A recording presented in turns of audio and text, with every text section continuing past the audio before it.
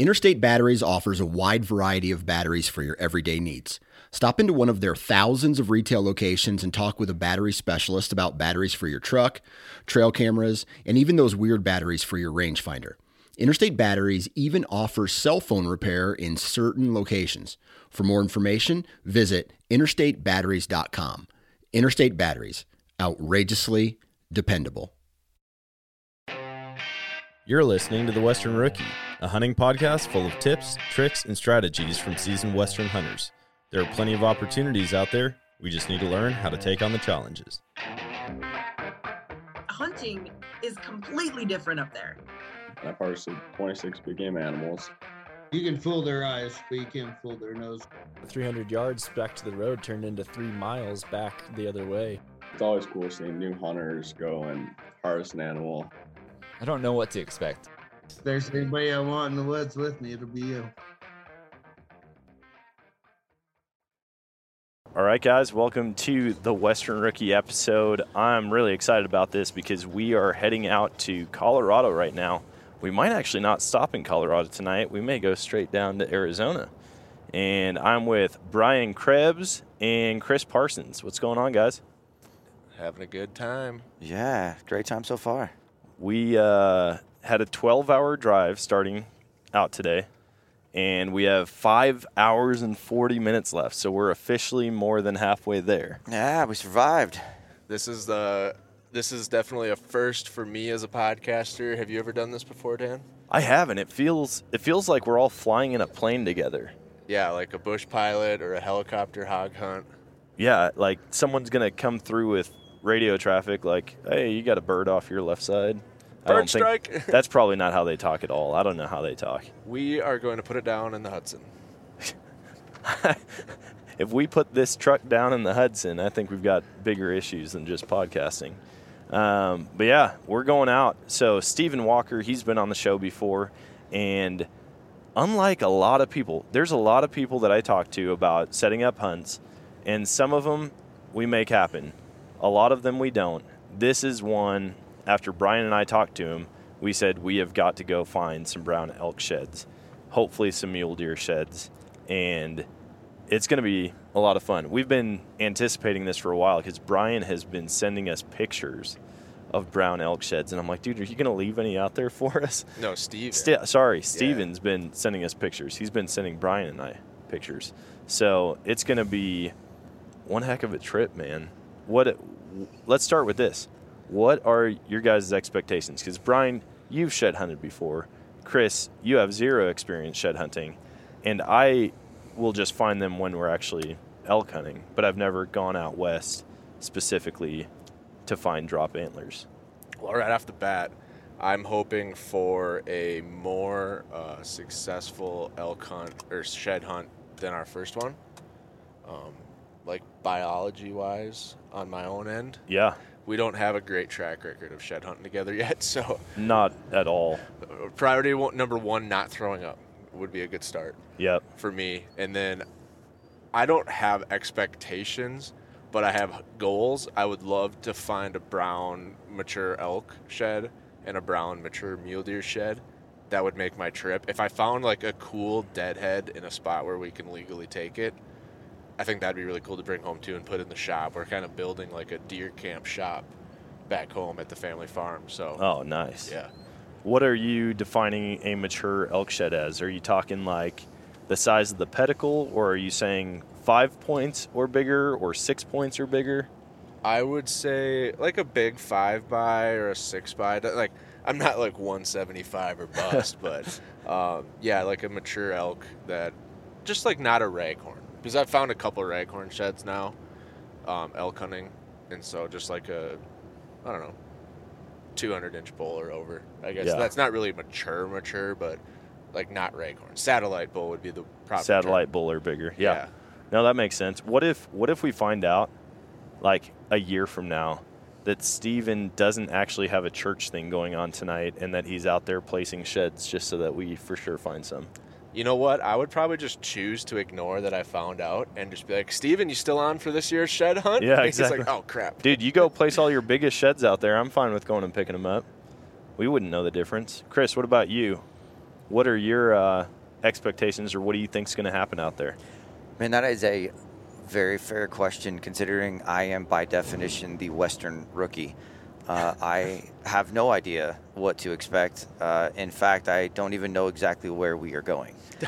That makes 3 of us. All right. We were halfway through Kansas, and we got an address of where to show up to. Yeah. Well, I got 3/4 of the way to KC last night. I'm like, oh, by the way, Dan, you never sent me an address of where I'm supposed to meet you guys. Dude, I straight up hit send, and I don't know what I was doing at the time, why it didn't go through. But you said something along the lines of like, oh, the address didn't pull up. And so I was like, oh, that's weird. I'll have Chris send you a pin drop of where we're dropping the truck off and where we can meet up. And then I went to the messages to you and realized that it just never went through. It wasn't like an issue with the mapping software. I just never fully sent it.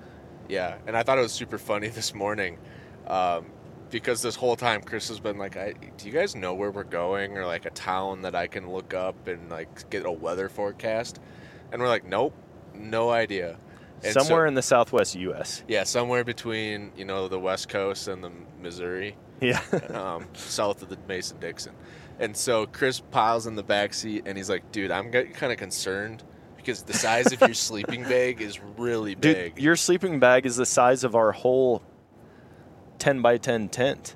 Not quite. It's pretty big. It's not much smaller. I mean, girth-wise, it's as big. I mean, I thought at first maybe it was for all 3 of us. Yeah. Just a family zip-together sleeping bag. We'd stay warm. There goes your concerns about staying warm, right? Yeah. Well, then he gave me this deal of like, here's some pictures of what to expect when shed hunting, and they were all in the snow. You sent him like negative 5-degree pictures and a foot of snow in Minnesota, and he's like, oh my gosh. He's like, wait, is there going to be snow? I did not pack for snow. And I'm like, I don't think so, Chris. So Chris's goal is not to get frostbitten or hypothermia. Yeah. Right, and now apparently throwing up is a concern. So I just learned that. That's one of Brian's goals is to not throw up. I didn't know that was on the docket either, so. Chris is like, Dan, you are not paying me enough for this. I should have stayed home and hung out by the pool with my wife. Well, I guess we could talk about that too. So Chris is here to film and shoot. He's here to run the camera, which I've never had a dedicated camera person on a hunt before. Yeah. Also, you're splitting his cost with me, right? Mm-hmm. I bought his lunch. Oh, there you go. All right. Yeah, I got the half-priced lunch burritos left over from breakfast. Yeah, I totally. Listen, that was killer. We got to cover that, okay? I thought Brian was pulling a fast one on me. We were in the middle of nowhere, and we were looking for a gas station, and it took us to this terrible gas station at first. We're like, there's not any food here. We're going to go to the next gas station. That turned out to not be a gas station, so we backtracked, and I'm filling up with gas, and Brian comes out with this big, stupid grin on his face. And I was like, oh, here we go. What's he going to say? And he goes, dude, it's really nice in there. There is a lot of food, and it looks really good. And I'm like, oh, come on, man. Like, there's Little Debbie's and old taquitos or something. He's like, no, I'm serious. Just wait. The whole time I thought you were messing with me. But you weren't. It was probably multiple socioeconomic levels higher than the surrounding landscape in town and county. Like we've been driving for hours in the middle of nowhere, and all you start seeing is co-op gas stations where the truckers and farmers use, and you're expecting I hope they sell food. Yeah. I hope there's an inside that sells food and drinks because we're hungry, we're thirsty, I gotta go to the bathroom. And then we walk in, and it was like they must have just got done renovating it. They had almost a deli to pick from. Yeah. At the Chicken Balls. Chicken balls, which, I mean, it's like the same as Rocky Mountain oysters, just from a chicken, right? Well, that's not what they told me. Oh. They tasted like chicken. I guess I never really thought to ask that. We're in Colorado now. I mean, technically, they wouldn't be chicken balls, though, right? They'd be cock balls? Well, I don't know. Rooster balls? Well, Rocky Mountain That's what they should have called them. Oysters either. You know that, right? Yeah, no, I know that. Chicken or So I don't buffalo think it wings don't come off a buffalo. Yeah, I don't think it matters what the We've got animal all that is. covered. So, no, we had a great lunch for where we are in the world right now. Calzones, burritos, chicken balls, Yeah. potato wedges. I only let Chris pick off of the day-old menu, though. Yeah, that's true. He got half price because he hasn't proved his worth yet. Right. Yeah. You just didn't know how good they actually were. If they were, I probably would have been eating from the leftover Cheeto bag. Also, we look like the Beverly Hillbillies with how loaded down your truck bed is and your back seat. Yeah, I was a little bit worried about space. We had to bust out the cargo net and a couple ratchet straps because we're tenting it. We're wall tenting it here. And so we got a lot of gear. Yeah, but it's going to be worth it. We debated when we were transferring gear from truck to truck where we were going to put elk sheds. And I really genuinely hope that we have a problem of fitting all the elk sheds back here. Did you see that car? No, I didn't. That was a Domino's delivery car out here. No way. We're like 50 miles from the nearest town. There's not a house in sight. There's like an oil tower and some cows and nothing but desert. I can't believe they deliver Domino's out here. Dude, there's no way. This is his daily commute probably. And he's just sponsored by Domino's. They just let him take the Domino's car home because he's the only employee in the entire county. Maybe. Yeah, so if we look like the Beverly Hillbillies now, imagine what we're going to look like with a bunch of elk and mule deer antlers strapped to the back and maybe a big old deadhead. I wish it wasn't like a visual impairment to just put every elk shed in order of size on the grill of your truck. But you know how fun that would be? It would suck because you'd have to clean a lot of bugs off, but yeah, it'd be pretty sweet. Yeah, we'll have to figure it out. Hopefully we have that problem. I mean, that's what we kind of reminded ourselves is like that's a good problem to have to solve. Let's do a bet, all right? First, we've got a bet going already. Yep. The person who finds the biggest shed. Yep, has to buy lunch on the way home, which usually isn't just like the leftover breakfast burrito line.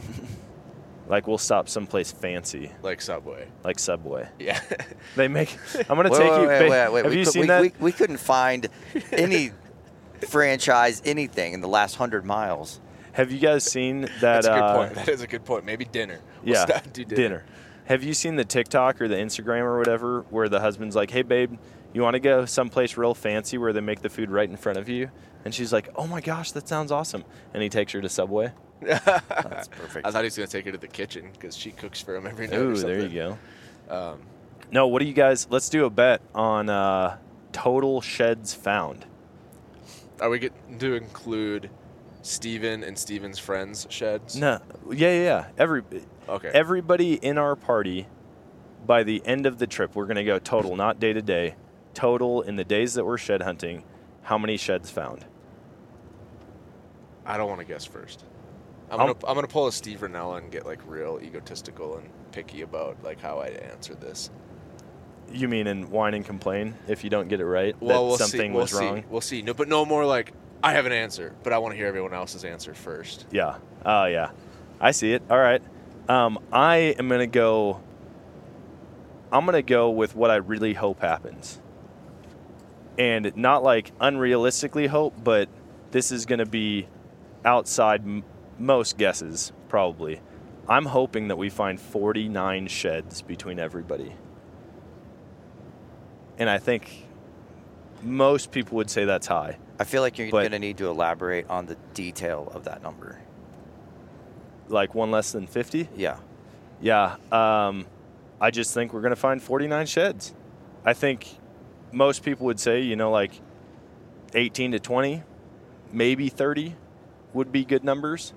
But I hope that we get into multiple spots where there's been a bachelor group of bulls that have dropped antlers and we just clean house. Well, you got to tell the listeners. So 49 sounds like a lot, but the guy we're going with, Steven. Oh, yeah. He's had years where he has found over 500 sheds in the season. So it's not like that, like you said, it's not unrealistic. It's still a lot, though. It's still a lot, but I think it would be, in most senses, even if we talked to him, he would probably say those numbers are high, and that would be 3 really good days of shed hunting. Yeah, 3 really good days of shed hunting. Chris, what's your number? That's tough because I've got a bit of a different goal, and that is I want to make sure that we can document this trip for all these listeners so everybody can kind of see what's going on. In fact, that conversation that you guys had, I think I caught that at the gas station.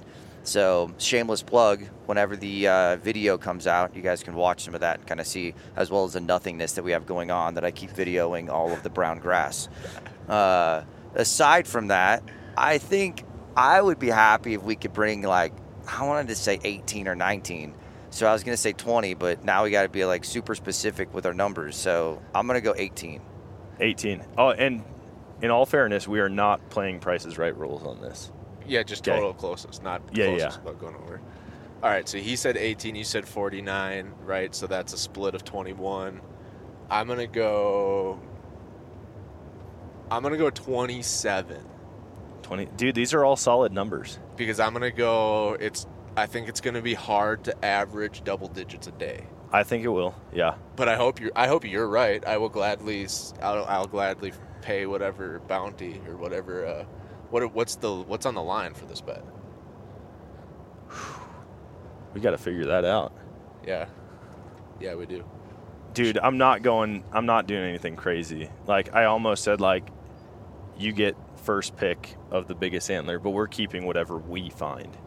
Like, yeah, if you find it, you keep it. We've decided we're not doing Shedicate rules for this, which is typically whoever sees it first found it, regardless of like who's closer and who picks it up, or like, hey, I found one on your canyon, can you go over there and grab it?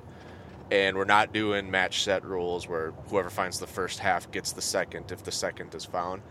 And we decided to do that because this is kind of like a destination hunt. Like, one of us could find our only big brown elk shed of our life and then have to like give it up right away because somebody else found the other half first, and that would just suck. I think it might be a good idea, though. Say we're glassing, I see an elk shed, and we have to walk over to it. I think it would be fair to like have me walk in front because I glassed it. So like I'll walk up, and that way if the match set is sitting there, I could pick it up. And same with you. You know what I mean? We've had that happen on whitetail sheds before. My wife found one, and it was her first like good shed she's found all by herself. So me and my buddies are all like coming over, congrats, that's awesome. And then like 10 yards farther on the same line, the other half was there, and my buddy's like, oh yeah, the other half's right there. And so like we just give it to her, you know, because she would have found it. It's right there. Like she would have taken another step and found that one as well. So like it's like, oh, here's one, there's the other. That one was just behind a bush. I've never been like, oh, this half's mine, because. Yeah, we're not going like Usain Bolt. You see it, and then it's like everyone races over there to see if the match set's sitting there somewhere. Oh, I picked mine up first. Yeah. Yeah, if you glass it, it's yours. Also, you've got Grizz with. I've got a shed dog. So you've got, dude, I really hope out of nowhere he just comes busting through the brush with a big old brown in his mouth. That'd be sweet. I'm really curious to know if he can. So he was trained on elk sheds. I bought a match set of like, I think I scored him at 280. So they were like decent sized elk sheds, not as big as they get by any means, but he would do pretty good when he was younger. He learned how to pick them up in the middle or closer to the base, but that was like 4 years ago. So I'm curious what'll happen if he comes across one. But they should have a ton of scent on them. Yep. It's super dry out here, so maybe that's a wild card I wasn't thinking about. But I would imagine like an elk shed's got more scent, more visibility. I would hope that he does better on those than deer sheds. Did you bring a shed out at all to get him primed? No, I never do. No, I didn't know if that was a thing. I've never had a shed dog. I started training Scout, and he's actually got a really good nose and was finding them very quickly, like just the ones that I play. So obviously they've got my scent on them also. And I just didn't know if that's something you do. Like you take him out, you get him all riled up, you toss a shed out there, have him find it, and that way he's just like ready to go. No, I think people do that, and I don't think it'd be a bad idea. I literally went through the thought process of like, do I want to like carry a shed all the way out there with as tight as gear we have and packing? It's like probably poke holes and shit. Like I don't think I need to go that extreme. And he's never really had an issue with it. Like we'll walk around, and then when he sees one, he's like, oh hey, now we're shed hunting. Yeah, I think having him is going to be beneficial. Yep. I think having this many people glassing and walking, because I know like it's the four of us and Steven that is, and then it sounds like 1 or 2 days there's going to be other guys out there with us, and this is all country that Steven's familiar with. So we've got a lot going in our favor. Antelope. There's an antelope. That's a buck. Brian actually already found his first deadhead. It was Yeah. on private land, off the highway. We did not stop to pick it up, and it was a whitetail. It was a mature whitetail. It was, I didn't get a huge look at it, but it was outside its mythical ears because there was no more ears. It was. You thinking like 130, 140 or bigger? From the look I got to it, I don't think it was going to be smaller than 120, and I would honestly be very surprised if it was like bigger than 150. So Okay. I mean, it was in that like you would want a better look size range. Yeah.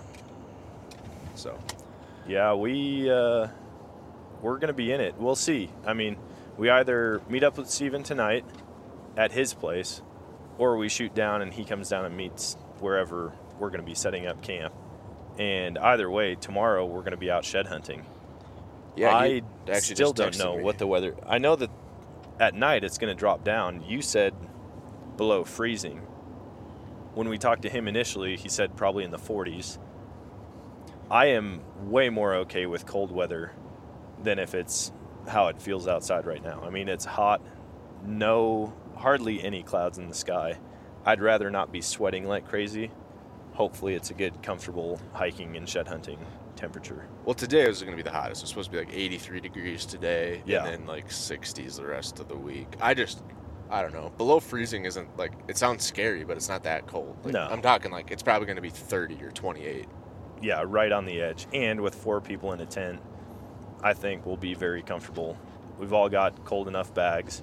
None of them are as big as Brian's, but Well, to be fair, like my girth is a little bit bigger too. Like That's true. I need more material.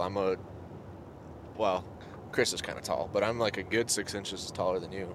dude, also a good 6 6 inches inches. taller. Oh my gosh. We had a conversation earlier. I don't believe there's any guys out there that are truly 5'11". Dan says he's 5'11", but I think if you're truly 5'11", you say you're 6 foot, because why not? And if Because you're not 6 foot. and if you say you're 5'11", that means That'd you're be like like 5'9", That'd be but like you know you I'm can't pull off. 39, which I'm not 30. Okay, for a good example, I'm 34. Nobody's 34. Everyone's 35. If you say you're 34, you're actually 33, but you're rounding up. Well, that's different. If you're truly 34, you'd say you're 35 just because. Why not? That's it doesn't make different sense. because there's no inherent benefit for like 1 year over the other. Well, here's a better one. Nothing in my life would change if I said I was 6 foot versus 5'11". Nothing at all. Here's a better version. You're at a bar and someone says, "Yeah, I'm 20 years old." No one says that in a bar. You're either 21 or you fake being 21. Yeah, because there's a benefit to it. There's no There's benefit You don't think there's a benefit to starting your height off with a 6? about lying and saying I'm 1 inch taller. Like nobody that needs to know my height is going to be more impressed by me being 1 inch taller or pretending that I'm 1 inch taller. Now, in like football, I understand there's a lot of people who Yeah, exactly. say they're a little bit taller. Right. I'm not getting drafted. Right. Like I if don't a- have to fake a 40 time. Like if a quarterback was listed as 5'11", I'd be like, I guarantee you he's like 5'9", and they know they can't For pull sure. off 6 foot, so they listed him as 5'11". For sure, but what benefit do I get from that? I Why don't- would I? Just knowing you're that much better than your 5'11" self. But I'm not. I'm Well- not much worse because now I'm a dishonest 5'11". Yeah, but that's like 2% taller, 1% taller. So, but I'm not actually. I'm just saying. I'm just Like, giving what you a is hard the time. perceived benefit of some like? Well, Hey here's- man, how's it going? I'm in a business meeting. Somehow height comes up. Oh yeah, man. Like I'm right at 6 foot. Well, it's 6 foot. Oh, is you know right what? around I'm actually going to give you my business because you are not under 6 feet tall. No, but 6 feet is generally where you need to be to have a 30-inch draw and get that extra energy into your arrow. And who doesn't want to be known for shooting the most powerful, fastest bow? And they're like, if you tell yourself enough that you're 6 foot, maybe you will buy a 30-inch Hey, draw listen, bow. I've seen a lot of guys with a long draw and pulling back heavy poundage that cannot shoot very well. Why'd you look at me when you said that? You've never I- seen me shoot my bow. Oh, I'm just having conversation, so I was trying to like kind of make eye contact every now and then. Chris, Okay. what benefits have you seen? Do you think you would have a lower caliber of life if you were under 6 feet? This is a great question, and I've been trying to figure out how to get into this conversation, and I just don't see a window to where I can participate. Is that a nice way of saying I don't really care? I feel like there are other measurements that are of more benefit over the long run. Yeah, like your hands, Well, if you're 6 feet tall, statistically, you got bigger hands. right? There you go. I don't know. I've never actually looked that up, but I'm sure it's probably pretty accurate. I'm pretty sure you and Shaq don't have the same size hands. No, that's definitely true. But I mean, he's But if over you were 7 over feet, 6 foot, so you might be closer. is it the same rule then at 6'11"? Like, is there nobody 6'11"? If you're 6'11", you just say 7 feet tall. I think that's true. Yeah, I think if a basketball player came up to me and said they're 6'11", I'm like, so you a strong like 6'9", 6'8"? Because who wouldn't be listed as 7 foot? I mean, there are people in the NBA right now who are listed as 6'11". Yeah, because they're 6'8", so they know they can't get away with 7. People would call them out on it. But then again, why? Like, as a whole, what's the point? Because if everybody was just honest, you would actually know how tall people were. So it's like you've got 4 guys, all different heights, saying that they're 6'11", and none of them are actually 6'11". So it's like, I just don't understand. I don't get it. I don't see why that would be even well, kind of an issue. right off the bat, Like vertical, when you have a 39.5-inch vertical, you actually have a 39.5-inch vertical. You do not have a 40-inch vertical, and you don't claim to have a 40-inch vertical. well, that's just, And that makes more sense to lie about because it's a feat of athleticism and not just something biological. maybe, but I just don't think this is the kind of argument you can win with logic. It's definitely, I figured that out a while ago, but I'm trying to convert you to actually use your brain. Well, I've never needed to because I'm 6'2", so. Oh, man. All right, so back to shed hunting. Brian is going to find a 6-point side, which is actually going to be a 5-point side, and he's going to be really excited about it. Are you saying you've never rounded up a deer? Like, if you shoot a 149-inch buck, you're never like, yeah, I shot like a 150 class buck. I guess. I don't know the exact. I've only measured up until like 3, maybe 4 months ago. I had never measured a deer, ever. Oh. I had to look up a YouTube video of exactly how to measure a deer, and then I measured my deer. And I did it to the most precise measurement that I possibly could. And if it was teetering on like a 1/2 of an eighth or a 16th, Yeah. I just rounded down, and then the next one I would go up to even it out because I had 2 halves, so it added Technically, one I more think you're eighth. supposed if you're in between an eighth, you always round up an eighth. I think that's Ooh, I actually didn't know Boone and that. Crockett rules. So I might be, Yeah.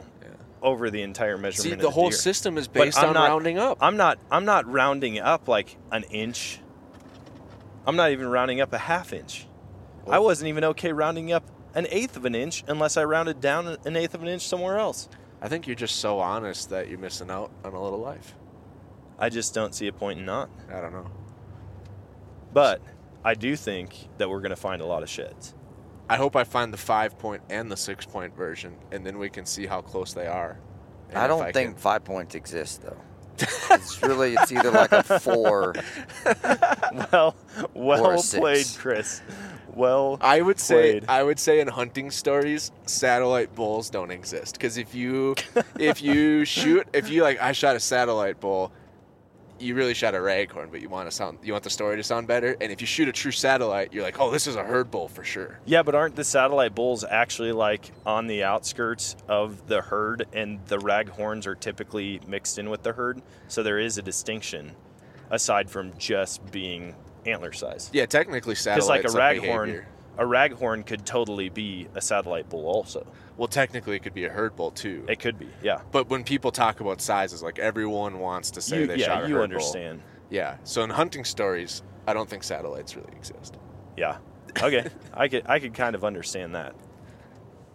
I think I think finding the antlers from what is a perceived satellite bull or a herd bull would be amazing. I would imagine we're going to find several raghorns. What do you think? Like 4-1, 5-1? Raghorns versus satellite or herd? Well, I think so. We're going to spend most of our time in either New Mexico or Arizona in some highly managed units. So I think the average bull is probably a satellite, not a raghorn. Because think of a bull's life. He's a spike for 1 year. He's a raghorn for 1, maybe 2 years, depending on a couple factors. But then a majority of his life, he's either a satellite or a herd bull. Yeah. So, like, if you look at antlers on the... No, that's true. You know, I think most of them are going to be satellite size. Dude. Okay, so rookie back here. Yeah. What are we talking about? Elk. Right. So... Raghorn, satellite, herd. So there's spikes. That's self-explanatory. Sure. The raghorn is his next year up. So that's where you get typically like a 3x4, 4x4. They're, the beam's probably 20 inches, 30 inches, 5-inch tines. I got a couple of raghorn pictures I could show you of elk antlers I've found archery hunting. Then they do that for like a year, maybe 2, and then they get to that intermediate bull size for like when they're 3 years old to maybe 5, 6. It really depends on the unit and what the herd structure is like, the age class. But they'll be like a 5 point, like a solid 5, maybe a little 6. They won't be satellites like a behavior. They won't really be big enough to hold down their own herd of cows in the rut. Like they'll get beat up by a real mature bull. Well, I don't even know if they get beat up. They just know they can't swing. They probably know, but it's like there's no way that they could hold down the territory or hold down their harem because a bigger, more mature bull is going to push them off. Sure, but they're kind of like that teenage, maybe college-age kid who's like, I'm the dude. Lots and of then like energy. a 30-year-old guy who's very successful shows up, and it's like, okay, I'm not as awesome as I thought I was. Yeah, but I feel like even that 30-year-old is the satellite when you ask like a 50-year-old like multimillionaire businessman. Oh yeah, the older you get, the more you look down upon younger people. It can really depend. So like a herd bull on an OTC or a general unit might be a like very small satellite in a trophy unit. Does that make sense, Chris? Like the age structure is just different, and it takes a bigger, more dominant elk to hold down a herd. But herd and satellite's more behavior. Like, does that bull have his own harem of cows or not? Satellite bulls typically roam around by themselves, and they try to steal a cow if they can in the middle of the moment when everything's going nuts. But they don't hold her down and keep her for the whole rut. Like that makes sense. They'll just try to. They're like the milkman. They just try to sneak in when the guy's out to work. Yeah, I mean, that's fair. You got to have those. You're not going to be full-time, like, I'm taking her now. I mean, you can't fault him for that, though, right? You got to work with what you got. It's like being less than 6 foot. Yeah. It's actually part of Hardy Weinberg's equilibrium on, like, evolution and Darwinism and like strength and power and size is only, like, one attribute that helps for, like, natural selection. But, like, cunning and stealth and like intelligence, like obviously these animals have it to a degree. Like if you can find a way to sneak in and breed a cow without getting beat up, like obviously you got some brains. Like you got something else that might be advantageous to the gene pool. Yeah, your genes get passed on. You might not be 6 foot, but at least you're honest and use your brain. Right? Well, you still might get beat up from time to time. Oh shoot! You're always risking it. So hey, do you have a confession? Do I have a confession? Yeah. Why? No, I'm actually 6'2". No, I know, but do you have a confession now about the size of your bull that you shot? Which bull? I shot big 2. Bull. Well, he was a herd bull because he had cows. No, I know, but how many inches did he actually score? 354. Are you sure it wasn't 350? No, because yes, I am sure. No. Because when I first scored him, so his whale tails bend out so far at the end, I assumed his widest inside spread would be like in between his like thirds. Yeah. And then like a year later, I was like, oh wait, he's way wider back here. And it was 31 versus 34, so he went from 351 to 354. Oh, all right. Yeah. The other one was 279, and I call him 280 all day long. Yep. Okay.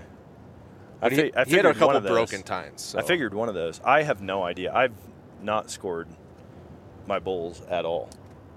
I need to see what they score. You know what I'm excited about? What's many that? elk sheds as Steven finds, I'm sure there's some hammers at his house. Oh, dude, he's got like the biggest and most unique ones. He said he's going to call us in a little bit. I feel like it's almost worth driving all the way to his house just to see his shed collection. I don't know if I want my hopes to get up that high. Yeah. You know what I mean? Yeah. Like, do you do it? Do you go and see it beforehand? and go, man, I really hope we get into one of these? Or do you go afterwards and be like, hey, we did all right, and then see his and go, oh, crap, dude. No, I don't think that's a good idea. I don't think that's a good idea. I feel like beforehand. Yeah, you get energized to, like, actually maybe, like, you might manifest it. You think so? Well, You like, think if you that's one just- of those things you put it out in the universe and the No, I universe meant more gives it like back? you're so excited and you're energized, you, like, walk farther. Yeah. I've not found many elk sheds. In fact, I found one last year. Okay. I glassed it up and said, you know what, I'm just going right after it because of some events that happened in the past that listeners already know about. I found a really nice 6-point side last year, but it was so chalky and white and brittle. I mean, like, you grab onto it and you have white powder left on your hands. But it's a really, really nice elk. I just had a podcast with Sean Curtis from Wyoming. I don't know if it'll release before or after this, but he does antler resurrection. And he found a way to, like, turn those chalkers back into, like, browns by, like, restoring them. He applies some stuff, paints them up. And so it would, like, basically keep it from getting worse. Yep. And then also make it look kind of fresh. It's still not going to, like, if it's that chalky, you're not going to get all the weight back, but it would still look cool. Is there something you're supposed to do to them? Like, I've after you find them? Because I've never preserved anything as far as the antlers go. Like, will they eventually turn white? No. Even if they're kept inside? No. Will they get chalky eventually? No. Not that I've seen. I mean, look at, like, your grandpa's buck up on the wall. Like, those antlers aren't chalky. The fur is just No, but I dusty. never see dark brown antlers on anything hanging on the wall anymore. Like, if it's an old one. It typically seems like they're starting to get that, like, beige or yellowy color. And maybe that's what they look like when they were shot. Or maybe they do. I mean, obviously it would be a lot slower than being out in the sun getting baked. But No, I wonder if there's some type of aging that still happens with them. Well, I think people that smoke in their houses had their stuff turn yellow. Oh, yeah, I can But, see that. Like, my dad's got some bucks on the wall that are at least 25 years old, and they still look like hard white, like whitetails with white tines and brown bases. Yeah. But no, once you take them out of the sun, the UV, like, they pretty much stop aging. That's good. I've never had one, like, start to degrade. My brother had a house fire one time, and he said they put it out, and he walked in, and his buck, he had a 150-inch buck that just disintegrated over the course of, like, an hour.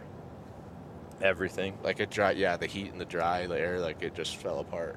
Jeez. So, yeah, the antlers just, like... Well, and I can imagine, just like, that endgamed mount their is way. just foam underneath. Well, And even when the that burns, antlers. it's got to be hot. But I'm saying, like, Yeah. that's even a source of fire connected to the antlers. True, yeah. So it's like the fire would probably get pretty intense right Yeah. there. The whole house is going to be intense, but you know what I mean. Yeah, so no, I don't... Once you pull them out of the sun, they're fine. All right. That's good to know. Some do you do people anything with the oil. pedicle? No. The pedicle just stays exactly All the same? sheds I've found over the years, nothing's changed them. I mean, if you have one that's got a little blood or pink on it, a lot of times that'll, like, dry up and it'll just be, like, straight white.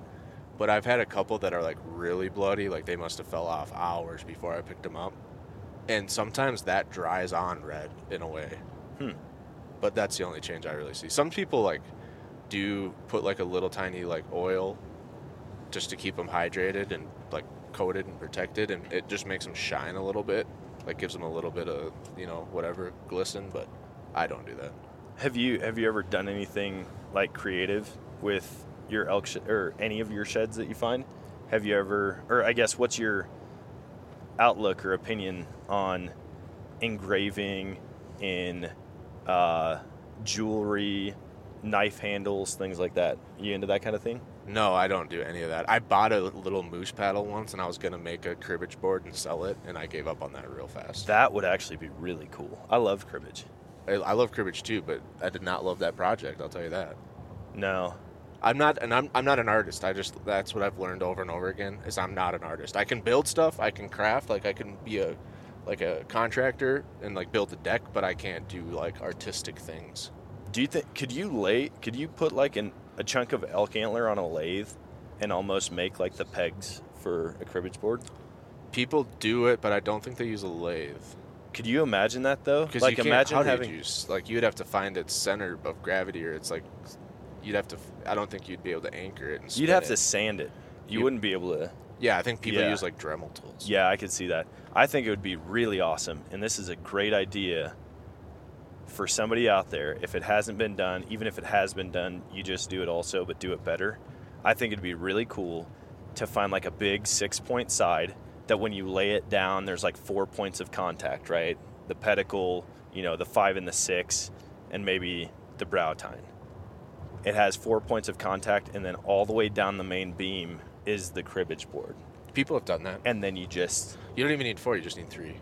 Well, yeah, I mean, you could do it with any amount, but I think it'd be awesome to just have a giant one that covers up a coffee table, and then your elk antler is the cribbage board. I'd imagine that would go for quite a bit of money. People have done that, and then if you go to Rocky Mountain Elk Foundation banquets, sometimes the chapter has a big shed, and they've taken a skill saw, and they cut like grooves in it, and those are their Rocky Mountain has big like medallion raffles always, or you buy a medallion, and it's like that year's thing. Yeah. A little token, that's your ticket, and they have those like on the shed up its main beam, just like you're talking. Have you ever sold a shed? No. I've given a couple. I gave a couple to Grizz's trainer breeder to build up his like shed dog training program because he was new to it, and I gave a couple to another guy that asked, and I was like, sure, I guess. But nowadays, when people ask, I say no. I don't give them away. I don't sell them. What price point would you? I don't know. Like if you found like just a gorgeous 400-inch plus set, at what's the dollar amount that you would let those go for? Like a 400-inch set of elk sheds is big enough where you're starting to sell it based on the inch, like because it's a 400-inch. Yeah. But the going rate for browns I just heard was $20 a pound, and that kind of fluctuates from buyer to buyer. But that's pretty high compared to what I typically hear. Normally it's in the teens, isn't it? It's gone up the last couple of years. Okay. So it's strong right now, and I'm sure we'll get an antler buyer to DM us and say, don't tell people that. It's not that high. Now everyone expects it. Yeah. But, so put it into perspective, though. A 400-inch bull has probably got around a 15-pound antler on each side. My 354 was 11, right? Okay. So you add that many more inches in mass and whatever. Yep. So for 30 pounds, you're going to sell a once-in-a-lifetime set of sheds for $600? Like, no, I'm not going to do that. So it's got to be significantly more than that. And then it's like, at what point does it not matter? Like, does the money not matter? It's just that cool to have these sheds. But, I mean, there's people who sell sets for thousands of dollars if they're the right set. Well, I heard a story from my cousins in Idaho that ran into a sheep herder that also guided in the fall, and he was tracking this huge mule deer. And for 2 seasons, he watched that mule deer drop both sides, and he picked up both sides. The second year was like 47 days he was up in the mountains watching this deer in the wintertime. Picks up both sides. I can't remember the details, but it was like this first year he was like 210, and then the second year he was like 237, and he sold both sets for $6,000, and he regretted it. Yeah, I can see regretted that. it because he wished he would have kept it, or regretted it because it was not enough money. He thinks he could have got more, but it wasn't so much that he just wanted to have it that bad. Yeah, I don't know. I mean, that's a tough call. I feel like it would take a long time before I felt like I wanted to sell something because the money mattered more than the antler to me. Yeah. I don't think people would give me what I would want. Like, okay, $50,000. Well, no one's going to pay me $50,000 for a 400-inch set. Well, like I wouldn't sell. I feel like I would feel the same way, not 100% the same way, but similar with finding sheds as I do when I shoot an animal. Like if somebody came up to me and said, hey, that bull you shot last year, I'm going to give you a bunch of money for it. I'd be like, dude, it's not for sale. Well, there is that number that I would. What you would probably find is like the guy that's willing to pay that much probably has history with that bull, or he shot that bull the next year. Now he wants the set to go with it. Stuff like that. But yeah, like I said, I don't buy sheds either because I don't think that's very cool. I'm not a collector, so. No, I feel like it's similar to someone shooting a banded bird versus buying bands from birds. Oh, you yeah, know what I mean? I can see that. Like, yeah. Dude, I didn't shoot it, so I don't want the band. Also, I'm not going to sell you this band because I shot it on a hunt. It's not for sale. Yeah, I've seen lanyards where they have those like already on them, just a bunch of aluminum circles, you know. Yeah. Yeah, my dog collar has one. It's a pheasant dog collar, so I don't know what it says. Is it an actual heavy band? collar? No, it's a heavy collar. It was just the band that came with the Dude, collar. Quick band story. Yeah. my first banded goose ever, and only solo. I've shot a couple with groups before, but my first and only solo band, I shot it with my bow. No way. Yeah. Was it on the ground? Yeah, for sure. Was it in season? Don't answer that. Yeah, it was. It was in season. It was. I had a goose tag because we were doing like the youth waterfall stuff, and my dad lives on the lake, or my parents live on the lake, and every winter or fall, the geese would kind of migrate and yard up on our lake, and they'd just hang out on our beach.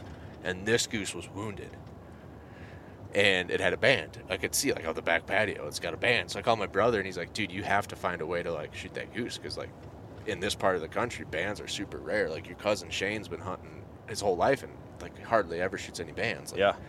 And so I'm like, well, I can't use my shotgun because, like, I got neighbors. My parents are gone. I don't know what to do. And my brother's like, well, shoot it with your bow. So I called my buddy, and I'm like, hey, can you come down here the hill and film me with this? And he had, like, one of those old Motorola Razors with, like, the, 8-bit? The really good camera? Yeah, the really, really good one.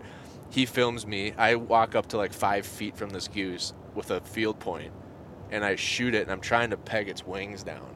Well, I shot two. I thought if I went right through the side of the wing, it would keep him from flying. Well, he just went up and above it and started flying away with my arrow halfway in and out of him. Not a good PR stunt for the hunting industry. No, definitely not. Flies right down the beach in front of all these docks and dives into this little creek down by the end of our road where we used to spear carp. So now I'm like, oh, I got to go find my arrow. Like, I want to go get this goose. So we go find him, jump on him, dispatch him the way all waterfowlers do. Head pops off. Like that does never happen to me before. You go once, twice, you usually get it. Well, the whole head popped off. The whole thing came. So now I'm walking down my street with this headless goose dripping blood the whole way back to my house. But I got my band. That's a beautiful picture. Dude, I love it. Out the front window? No, well, that too. Yeah. But the story. Just picturing you walking up with a headless goose dripping blood all over you. With the biggest smile on his face because he just shot one with a bow. Just so satisfying. And I ate that goose. Good. Yeah. I would hope so. Yeah. What was it injured from? Broken wing. Probably a hunter. Somebody shot it. Yeah. Yeah, that makes sense. Wing didn't miss. All of his, I felt so bad because all of his friends left him already. They're out. South. No, dude. The outdoors is like the freaking Wild West, man. It's like climbing Everest, right? You go up there with all your buddies, and then somebody like sprains their ankle, and it's like, well, you're dead. We can't all hang out here, or we're all dead too. Those stories from Everest where people just get left up there to freeze to death on the mountain is pretty insane. But it really is. I heard, though, the goose were different than that. I heard they had, like if one gets sick and goes down, another one will go with it until it gets better, and then they will both leave together. Well, I've heard. Do you think that's true? Because I've shot a lot of geese, and none of the other ones came back to check on them. Okay, Lessers that's will. fair. Lessers will do that. Oh yeah. Yeah, you can shoot. Gadwall will. Gadwall Gadwall are really stupid. Yeah. You could shoot 8 of them, and he's like, man, you guys are all sick. I better stick around and help you out. And then he comes back, and you shoot the last one. Dude, we are in some elk country, actually, right now. I've seen elk out in these foothills, even though it seems so barren and desolate. Well, those are horses, so... No, not those. But I think it'd be pretty cool. I would imagine most of the elk are not just this close to the road hanging out, but it's definitely possible. Well, we were talking earlier about the videos that we saw this winter of bulls trying to jump fences and they clip the top wire and just tumble.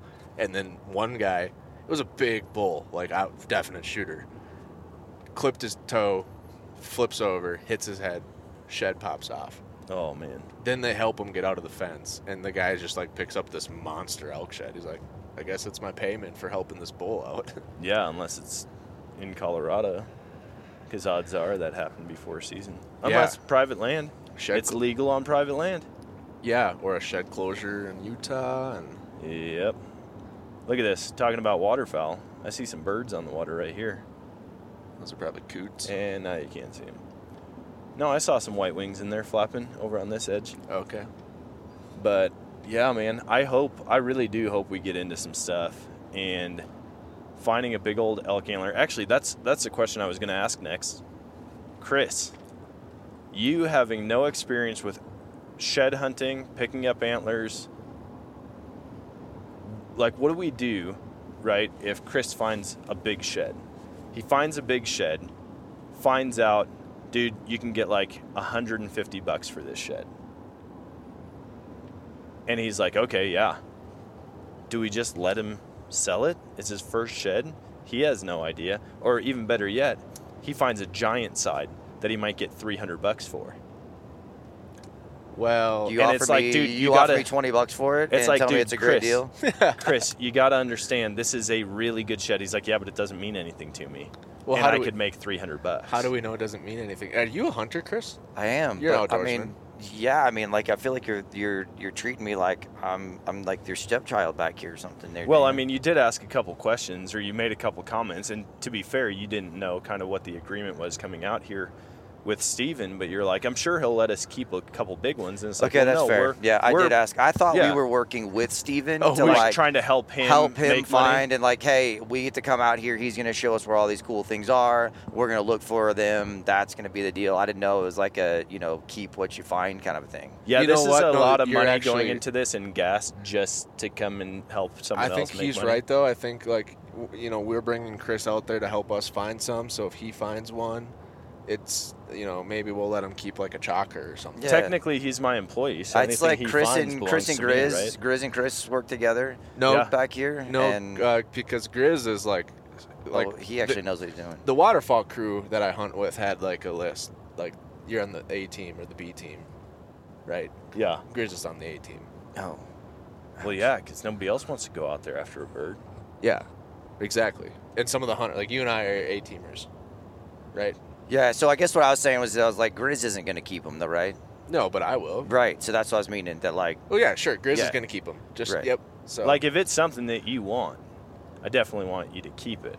I was But just- I if was you're just like, joking dude, with I him. can make $300 off this shed, I was just joking. With I him would since probably he was- tell you no. Since he was don't do asking if that. we had to give him to Steven, I was like, yeah, no, you have to give him to us. That's part of the that's how shed hunting works. Yeah. But Yeah. no, I feel like he's not a shed hunter yet.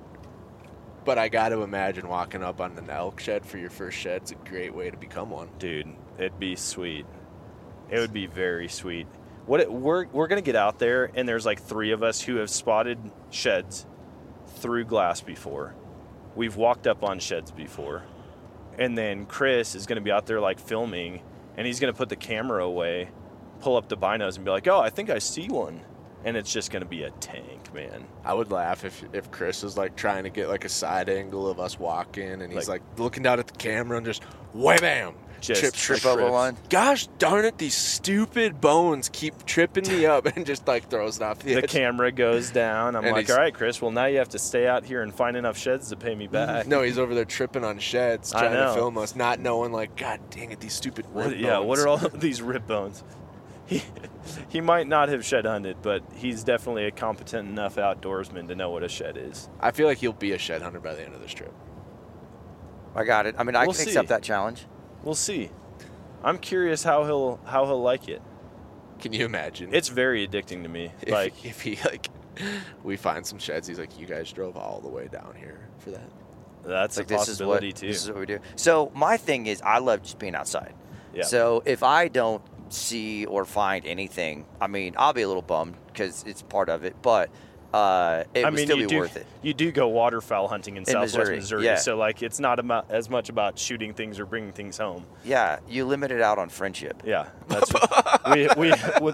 that is our go-to. like That sounds like a real fruity way to describe your hunting. that's what we say almost every waterfowl trip in Southwest Missouri. Well, at least we limit it on friendship. You know, we're not really out here to fill tanks. We're just here to limit out on friendship. we're just hanging out, having a good time. Um, Why did we all go to that accent? I don't know. I didn't. I don't know where y'all are taking this. I just feel like Chris is like, no, I'm a man. I still like to be No, outside. but I would still like my friends. Now all of a sudden we're talking with a lisp. Hey, man. Some people have lisps. It's not that bad. Well, hopefully Chris doesn't say, why did you guys drive all the way out here for this? No, I hope he's like, this is cool. Like, I can't believe we're just walking around picking these things up. So left and is right. this kind of the area that he also hunts in, Steven? Or You know, I don't know the exact area that he hunts in. I know he hunts in Colorado, and it's a spot where they've had quite a bit of success. I don't think it's here. I think he hunts tucked way farther back into the mountains Well, I'm sure. instead of necessarily on the Front Range. Well, and I'm sure he also, yeah, true, because the winter range out here is usually not the hunting range. But I'm sure if he had tags for these, like Arizona and New Mexico, where we're going, I think are draw units. So if he draws a tag, he probably would hunt here, but Yeah. it could be hard. So, Chris, how do you feel about rattlesnakes and aggressive pigs with daggers for teeth? I mean, they were probably not my favorite things, but I mean, you know, it is what it is. What do you, I mean, if a javelina charges us, we can just shoot it, right? Well, I think that's definitely a shoot first and ask questions later situation. Yeah, that's probably true, but I'm not going to curious, spend time Googling it while he's like, charging me. some conservation agent's probably just going to laugh at us like, really, dude? Oh, self-defense against a javelina. Okay. Well, so I told the story earlier, but for the listeners, Wesson MacArthur from Rise and Shed said he was really, Mother Nature was calling, and he had his britches down by his ankles, full squat. And he looks up and there's a javelina charging him. Like, what do you do in that situation? Can't run. No. Can't move. You know. Yeah, could you imagine that? What did he do? I think he finished his job a lot faster than he was expecting. And it all worked out in the end, but yeah, it runs right by him with a razor blade tusk sticking off the side of his head. I wonder what this cop's going to think about us all having headphones and mics on. Well, we can certainly ask him to be on the podcast. That'd be fun. I mean, I hope I don't get pulled over, but it would be kind of fun to be like, hey, man, you mind saying something to the listeners? To be honest, he has multiple reasons to pull us over right now. Why is that? Well, Minnesota truck, their helicopter headsets on. It looks like they just stole someone's U-Haul. Yeah, I don't know if any of that's probable cause, though. No, probably not. But I don't know if they have, like, whatever those right to search laws are out here. Like, they do in I have New York no City. idea. I have no idea. He's a sheriff. We'll just smile and nod. Not even looking. And it was a girl. Now we're going through this tiny little town. What are we going to do? Oh, we're not even close to dinner. We just ate. I'm hungry again. Dude, you should have joined Chris on the discount burrito bowl or the burrito. Dude, that thing's had so much steak and potatoes in it. It was unreal. Was it actually good? Yeah. Like, what are you guys rating your meals? I mean, are we going off of a rating of gas station food or like You have to. Yeah. You have to go off gas station. I food. mean, I'm going with a 10 then. 10 for Gas station food. I mean, it was straight steak and like cubed potatoes. Have you ever been to a Quick Trip? Probably not a KT. He's probably been to a bunch of QTs. Oh, yeah. I mean, which is totally it's hard different. when there's Quick Trip in the game. It's hard to rate anything a 10. I would say it was like a 6. And what did you get again? I got a small personal pizza, and then I decided to try the chicken balls. Oh, yeah, that's right. And I do think it was ground up chicken, but I really can't be sure at this point. I got a calzone. Yeah, your calzone looked good. And they didn't do a whole lot to doctor it up. So I'll say that. But for the ingredients that they use in a gas station calzone, I'd probably give it a solid 8. Well, I gave it a 6, a but little bit of seasoning could have bumped it up quite a bit. I was hoping for a 1. Like, I was hoping we could find food. Just anything. Yeah, and so 6 is like, that would be like expecting a 10 and getting a 15 instead. Yeah. I mean, normally you go to a gas station in a place like that, and all you get is like a jalapeno cheddar brat that you might as well buy and then walk over and drop directly into the toilet because of how quickly it passes through you. But I was very surprised that you weren't pulling my leg. No, it was a beautiful establishment. We would give them a shout out and a call, but trust us, folks, you'll never be there. You'll never find it. You're You never would never gonna do find that it. time. We could give you the exact GPS coordinates, and you'd get within 3 hours of there and be like, "There's no way this is where I'm actually going." Yeah, I'm not. This must There's be no the wrong- reason to there's no reason to travel this area of the United States. No, it's been an interesting drive. We've gone through a lot of landscape so far. Yeah, well, now we're starting to get into the foothills of the Front Range. We've got some cedars and pinyons. Did you notice for a while there, the sagebrush was looking a little bit suspicious, a little sus? Yeah. I was like, I don't think I'm going to go pet that sagebrush. No, definitely not. I don't know what kind of cactuses those were, but they look like sagebrush from a distance, and you get up close, you're like, oh, not a sagebrush. Not what I want to mess with at all. I think there will be a couple. I think we'll get poked and cut a little bit out here this week. Some scrapes, but I just really hope we don't get bit by anything. I hope we shed hunt stuff like that because I have never elk, and I love how the listeners are like, "Oh, thanks for telling Yeah, us." thanks for telling us what you're seeing. It's but like I have no Pinion idea. and Cedar Front Range with like. If Chris was doing his job, they could just see it on YouTube. but- Yeah, he's down in his phone. No, I think we're gonna be shed hunting a lot of that kind of country. Because I've never Maybe hunted more. that. I think it's gonna be more open like this than Yeah. on the left side. Maybe, hope so. Like I don't know. All I got to go on is YouTube videos and pictures, but that always looks like fun country to me to hunt. Yeah, dude, it's a lot of fun to glass in for sure. So, You know. Brian, do you think it's going to be harder for you to adjust your eyes to the browns when you're used to whitetail? No, I don't think so. Because like whitetail aren't necessarily like white, and brown is like, like people are now saying like, oh, I found some brown whitetail sheds. Brown is like It's not brown like you it's not a shoot color. 'em. It's like a brown just means it's this spring's antler. That's all it means. Like down here, especially, we could. But I mean, find they're a darker color, right? Yeah, I mean, but they're not like you've, white. You've Not seen always. my elk sheds on the wall, Yeah, yeah. right? Those are brown, like Sure. true brown. The color of them, aside for when they get out like Yeah. to the last few inches of the tip, they're brown. These are going to look more like the tips, that Sure. color. Yeah, and I've seen, obviously videos of guys, going out and elk shed hunting and stuff. But then I was looking at the pictures that Brian had on his phone earlier. They're a lot whiter colored. Yep. Yeah, the whitetails are like white Yeah. color, but like depending on where we are in like New Mexico, Arizona, the elk sheds could be like very white if it's not a lot of trees. Like the antlers are white by nature; they turn brown from the things they rub on and stuff, and it collects like tree, especially in the whitetails. Like that's why the bases are dark, is because that's where they're rubbing on the trees and it's collecting in the burrs. But out here, between like different trees and then so much sun, they can get bleached white just by the end of the winter and then drop as white, but you'd still call that a brown because it's a fresh shed. Yeah, brown actually means like the same that green does when you're in a job. Like, oh, he's green. No, he's just new, right? Yeah. He's not actually green. It's just a matter of speech and not a description of the color.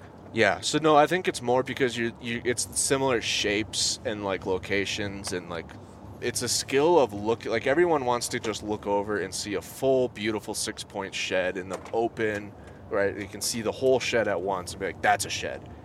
But it's really like getting good at it's really more looking and seeing like a 1-inch patch of a material, and you're like, I think that's an antler. Because it looks like the right color or the right shape or the right texture or whatever, but being able to like see an antler by only seeing like a couple inches of beam and be like, oh, there's an antler. That's where the real skill comes in, where you start finding more. Is there a certain place that it's like they usually get hung up on, or did they just fall off? I would say a large majority of the time they just purely fall off, and that's because the chemistry and the hormone changes that cause these to fall off. An antler can go from like 100% attached, you can hang him by his antlers, to on the ground in like 24 hours. So it's such a like people always do like shed traps, and like maybe they work, maybe they don't, but it's probably more so because you're pulling them in with food and they're just spending more time there. That's where they And end I've up heard dropping. horror stories of shed traps. Yeah, they get caught in them because that antler's not coming off until it's ready. Yep. So that elk can run through these bushes every day, and then It's not like a loose tooth. yeah, it happens so At all. fast. Okay, yeah, that's a great analogy. Like I had a deer, and I thought like when one falls off, the other one's going to fall off right away, which sometimes it happens. I saw a whitetail not this last season, the season before. That spring I was watching it on trail camera. It was coming through every single day. And one day it showed up on camera with only one side. And I was like, oh dude, it's probably right around here somewhere. Looked and looked and looked, couldn't find it. Well, I knew in the last 48 hours, because I think it was 2 days before I saw it with 2 on it, in the last 48 hours it dropped. It was almost 3 full weeks that it kept the other side. Yeah. And I had never seen that. And I didn't realize that was a thing. But apparently, sometimes they drop almost simultaneously, and sometimes it takes a long time. I think the bigger they get, the closer they drop together. For sure, yeah. I mean, this is a tiny little Especially deer. like a giant elk. You think when he shakes his head, that's like 4 feet getting whipped around. And you'll see it. I mean, it'll startle them. They might run a little bit, then they shake their head a bunch, like my head's lopsided. Yeah. But yeah, as far as actual spots, I mean, they spend a lot of time feeding and bedding. As far as just like walking around a bunch, they don't necessarily do that. So if you can find a good bedding area, there's a good chance if they're using it quite a bit, there's going to be sheds in it. I always thought like fence rows would be awesome. And I talked to a lot of people and they're like, dude, do not waste your time walking fence rows because they could be 30 minutes from dropping and the impact from jumping over the fence isn't going to cause them to fall off. Yeah, I've walked a lot of fence lines. I mean, I would walk one if it was in between like food and bed and very obvious, like huge trails, but yeah, I haven't found very many. Yeah, you'd walk it if it was a trail and not looking for crossings. Well, if there's like 5 or 6, like they're just like a bunch of trails crossing this, I'd maybe walk it once. But yeah, I don't find a ton on fences, really. So no, yeah, the bedroom, like the time of year where they're dropping, there really is no food. Like pretty much for the most part, the food's gone. They're just trying to survive and hang on, and they're probably bedded most of the day, or bedded right next to the food. So yeah, you're really looking for the bedroom. I've got a question. Excuse me. I've got a question for you, Brian. If you could say, I will give up elk hunting for 2 years if I found this many elk sheds over the next 2 years, would you? Or is it like, no, I love shed hunting, but there's no way I would give it up in exchange? I don't know. I mean, if I could just like pick a number, that's like, well, yeah, of course, I would pick like 100 brown booners a year. Yeah. I'd give up one elk tag for that. Okay. Yeah. What is a Boone and Crockett elk? I believe it's 360 for a lot of the state levels and like 370 or 375 for the all-time book for American. What's Pope and Young? Do you know? Pope and Young is, I do know, it's either, I think it's the high twos. I believe it's like 280 or 290. Okay. My brother shot one that was just a touch over 3, and it made Pope and Young. You've seen my elk from this year, not in person, but you've seen pictures. Yeah. What do you think that scores? I haven't seen good enough pictures of it to score it. Okay. I've had a lot of people say close to 3, somewhere in that range, but I have not scored it, and I don't know enough about elk scoring to. I've seen a couple. My brother's got 2 that are almost both 300 on the nuts. Okay. And so it takes a big elk to hit 3. I think so many people, like when you start talking elk and elk hunting, there's 340s and 350s and 390s, and now it's like 400 is the number everyone wants to talk about. But it still is a big bull to hit 300. Yeah. Yeah, I feel like you hear it a lot with everything. Like if people aren't necessarily into scoring, it's very easy to be like, oh, I think that was a 300. Yeah. Or even with whitetail, man, it's probably like a 150, 160. And it's like, but do you know that based off of experience, or do you just think that's what a 150, 160? Because I'm guilty of it. I used to just rough score deer, even though I had never actually scored one. I had seen pictures and like, oh, somebody said, oh yeah, check this deer out. This one scored 147. Hey, check this deer out. It scored 160, whatever. And so based off of that, I thought, oh yeah, this deer is probably going to score this much. But yeah. I honestly have no idea. I'll have to show you a picture after the episode and see what you think. Yeah, you can like break it down. I think like you start with a 6-point bowl that's got like a 36 inch inside beam and a 45 inch beam length, or inside spread and beam length, and like 12 inch fronts and a 10 inch third and a 15 inch fourth and a 8 inch fifth, and that you like there's a kind of a framework that you can start with for like an average 300, and then you look at a bull and you start going like bigger here, shorter there, like subtract 5 inches because his fronts really aren't that strong, and you can kind of piece one together on the hoof. That's kind of the best way to do it. Okay. Well, dude, I'm excited. What are we at time-wise? We just rocked an hour and 10 minutes. You know what I just realized also? No. You guys could combine your guesses for how many sheds we're going to find, and it's not even how many I guess. So I think I might be quite a ways off. You said 27, he said 18, I said 49. Yeah, so our numbers are what, 45? Yeah. You guys guessed 45 combined, and I said 49. Well, So- I hope you're right. I hope I'm right too. We Yeah, never I picked mean, I what's hope you're right right. on it. I mean, I It's- hope I'm right, but I hope you're right. No, I don't. I hope you're you are right. wrong. I hope you are I dead hope wrong, you are Chris. completely wrong. Because if you're wrong, that means we found at least 24 or 23. Yeah, that's true. I hope Chris loses. I have never wanted that so bad, is for Chris just to lose Yeah. miserably. But we never Yes. picked what's riding on this. No, we haven't. What are we gonna do? I don't know. I think it should be something like something funny that you have to do, instead of like a monetary or any type of prize, Like a punishment. like a punishment. Not a prize for winning, but a punishment for losing. Yeah, maybe like something when we stop at a restaurant or a gas station. We'll think of it. Oh, you know what it should be? What?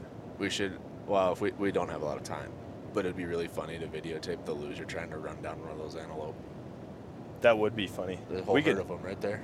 we could probably make that happen as long as it's on public land and there's no CPW agents, Oh, yeah, true. wildlife harassment. You know, Yeah, that would be maybe not the greatest. a bummer. We'll figure something out. Has to But, give up their seat for Chris. before we hop off, we've got an announcement to make. We sure do. Brian has been absolutely crushing it as the co-host and most recently as the host of the podcast. I mean, you've been running it. Like, I've been traveling a bunch. You've been just taking it and going. Had some great guests on, some awesome episodes, and we're now announcing you are officially the solo host of the Western Rookie Podcast. Yeah, this is going to be the last kind of hoorah. We might do one more Western Rookie on this trip because a follow will wrap up. But I've been running out of reasons why you're not on the podcast lately. Like, oh, he's in Texas visiting Scout. He's bringing Canyon to martial arts. He's going to a business meeting. And, like, pretty soon people are going to start asking some questions. But this has kind of been in the works. You're on to other things, right? On to other things. Yeah. Lots of things going on in the Matthews household. And I've loved being a part of the Western Rookie and getting the guests on and doing the content. But with your knowledge, with your experience in the West, with your connections in the outdoor industry, it was just time that somebody was able to give the Western Rookie the attention that it needed. Yes, you'll still be doing Nomadic Outdoorsman on the Sportsman's Empire Nation. You and your wife are launching the We Are Dan and Sam podcast, which is heavily, I think you still dabble in hunting, but heavily focused on family life, business, And travel. I think we're like 6 episodes into that now. Yeah. But between that, some other things that are still yet to be released, and then, a new business, there's just a lot happening. And I didn't feel like I was doing it the service that it required. We'll have you as like a reoccurring contract guest. Maybe that's what it was. Yeah. I mean, like, whenever you need, I'm going to hop on and just remind you that I found the biggest elk shed and talk about that. That's a big set of shoes to fill for finding one shed. No, I don't you're know. on 2 now. How many sheds have you found? Intentionally shed hunting. Oh, 2? Okay. Yeah. I'm just saying that's big shoes to fill. No, that's all right. I mean, this is the West, man. I've glassed up a whole ton of elk sheds. All right. We'll see how it goes. It's going to be the battle of... I would be It's gonna be the honored to buy you guys lunch or dinner. It's going to be the battle of the glass versus the past, because I found a lot of them in my past. That's all right. I'm up for the challenge, man. I go into every hunt very confident. I'm already up And too, I'm, man. I'm not going to do a shed hunt any We're different. counting that deadhead. No, you're not. What do you mean? I asked you if I should stop. It's and you easy said no. Well, I said it's on private land. No, you're not. You're not counting a deadhead on somebody's private land. Do deadheads count as 2 sheds? The ranch I go to in South Dakota, they count deadheads as 2. They do. That's going to be Which is interesting. not something shed hunters do, but they do it because they have like contests and stuff, and people. Here's one last question. Are you picking up every shed you find? Well, I'll pick everyone up. I mean, Like if it's super chalked Chalk out. white, you're not going to take it back? I found a couple chalked out elk antlers archery hunting. One of them would have been a beautiful bull. He had like 7-inch 8-inch bases, but it was just chalked out. Like he was only like 4 inches of beam in the first 2 inches of his fronts, and I just took a picture of it and left it lay. If it's not like completely crumbled, hey, there's something up there. If it's not like completely crumbled, I'd probably take it home as long as it's a decent size. If it's like a small, or if it's like a mule deer shed that's super chalky, I'll probably, snap a picture of it, believe it. They'll count for the, if it's They'll count for the overall, for pictures sure. count, but if it's a fully intact chalker, I'd probably save it and then do like Yeah. Antler Resurrection with Sean Curtis and then turn it brown again if it's a good size one. I don't know how I feel about that yet. Like, changing it. You might just change as your I'm idea not real fast when you find a 400-inch chalker. No, I don't know if I would, though. I don't know if I would. I'm not a fan of, like, when someone shoots an elk or a deer and a tine is busted off and then they have it, like, reformed in their mount. I'm like, dude, you didn't shoot it like that, though. You didn't shoot it with a fully intact rack. So why would you recreate it just because it had it at one point? That doesn't make sense to me. It'd be the same as, like, I shot a deer when it was 8.5 years old. It disappeared for 4 years and then it showed back up, and I shot it at 8.5, but it had a smaller rack. I'm just gonna put a bigger rack on it to make it look like it was when it was in its prime. That doesn't make sense to me. If it was me and it was like a whitetail that we had on our farm and we were tracking and he broke something off like that season, I'd put it back like exactly how he had it, just to like give credit to the deer in the farm. See, I'm out. I'm opposed to that. But that's because I'm not doing it. He's like, I wanted the 150, and now he's only 142. Oh yeah, definitely not measurement wise. Like, that's just. I'm like, dumb. that's what the farm. That's just dishonest. That's like what a that's like true someone 5'11" guy. That's the 5'11er. That's 5'9". Dude, yeah. It's just reoccurring. I'm just more honest than you. I didn't say I do that. I said people do that. Oh, I thought you said if it was on my farm, I would do that. No, to give credit to the farm and the deer. I'm not going to say I shot this yeah. 150. I was like, I shot him as a 142, but he grew 150. Yeah. Okay. That makes more sense. Yeah. I think I'd still just not leave it on there. Now, if it falls down and breaks, like one of the guys, the last bull that we got out of camp this year, as they were dragging it down the mountain to the four-wheeler, they busted a tine off and they couldn't find it, like a small part of the tine. And they went back to find it and they never could. That I can understand, because it's like, dude, it was an accident. Or if it like drops and breaks, recreate it to what it looked like when you shot. All right. Well, that's the plan then. Dan's going to keep his chalk white. I'm going to have a beautiful brown. All right. And hey, close us out, podcast host. Thanks for listening, folks, and we will keep you updated as the Western Rookie crew starts vacuuming up sheds down here in the Southwest. Sounds good. Thanks for hanging out, Chris. See you guys. Appreciate you letting me come on. Anytime.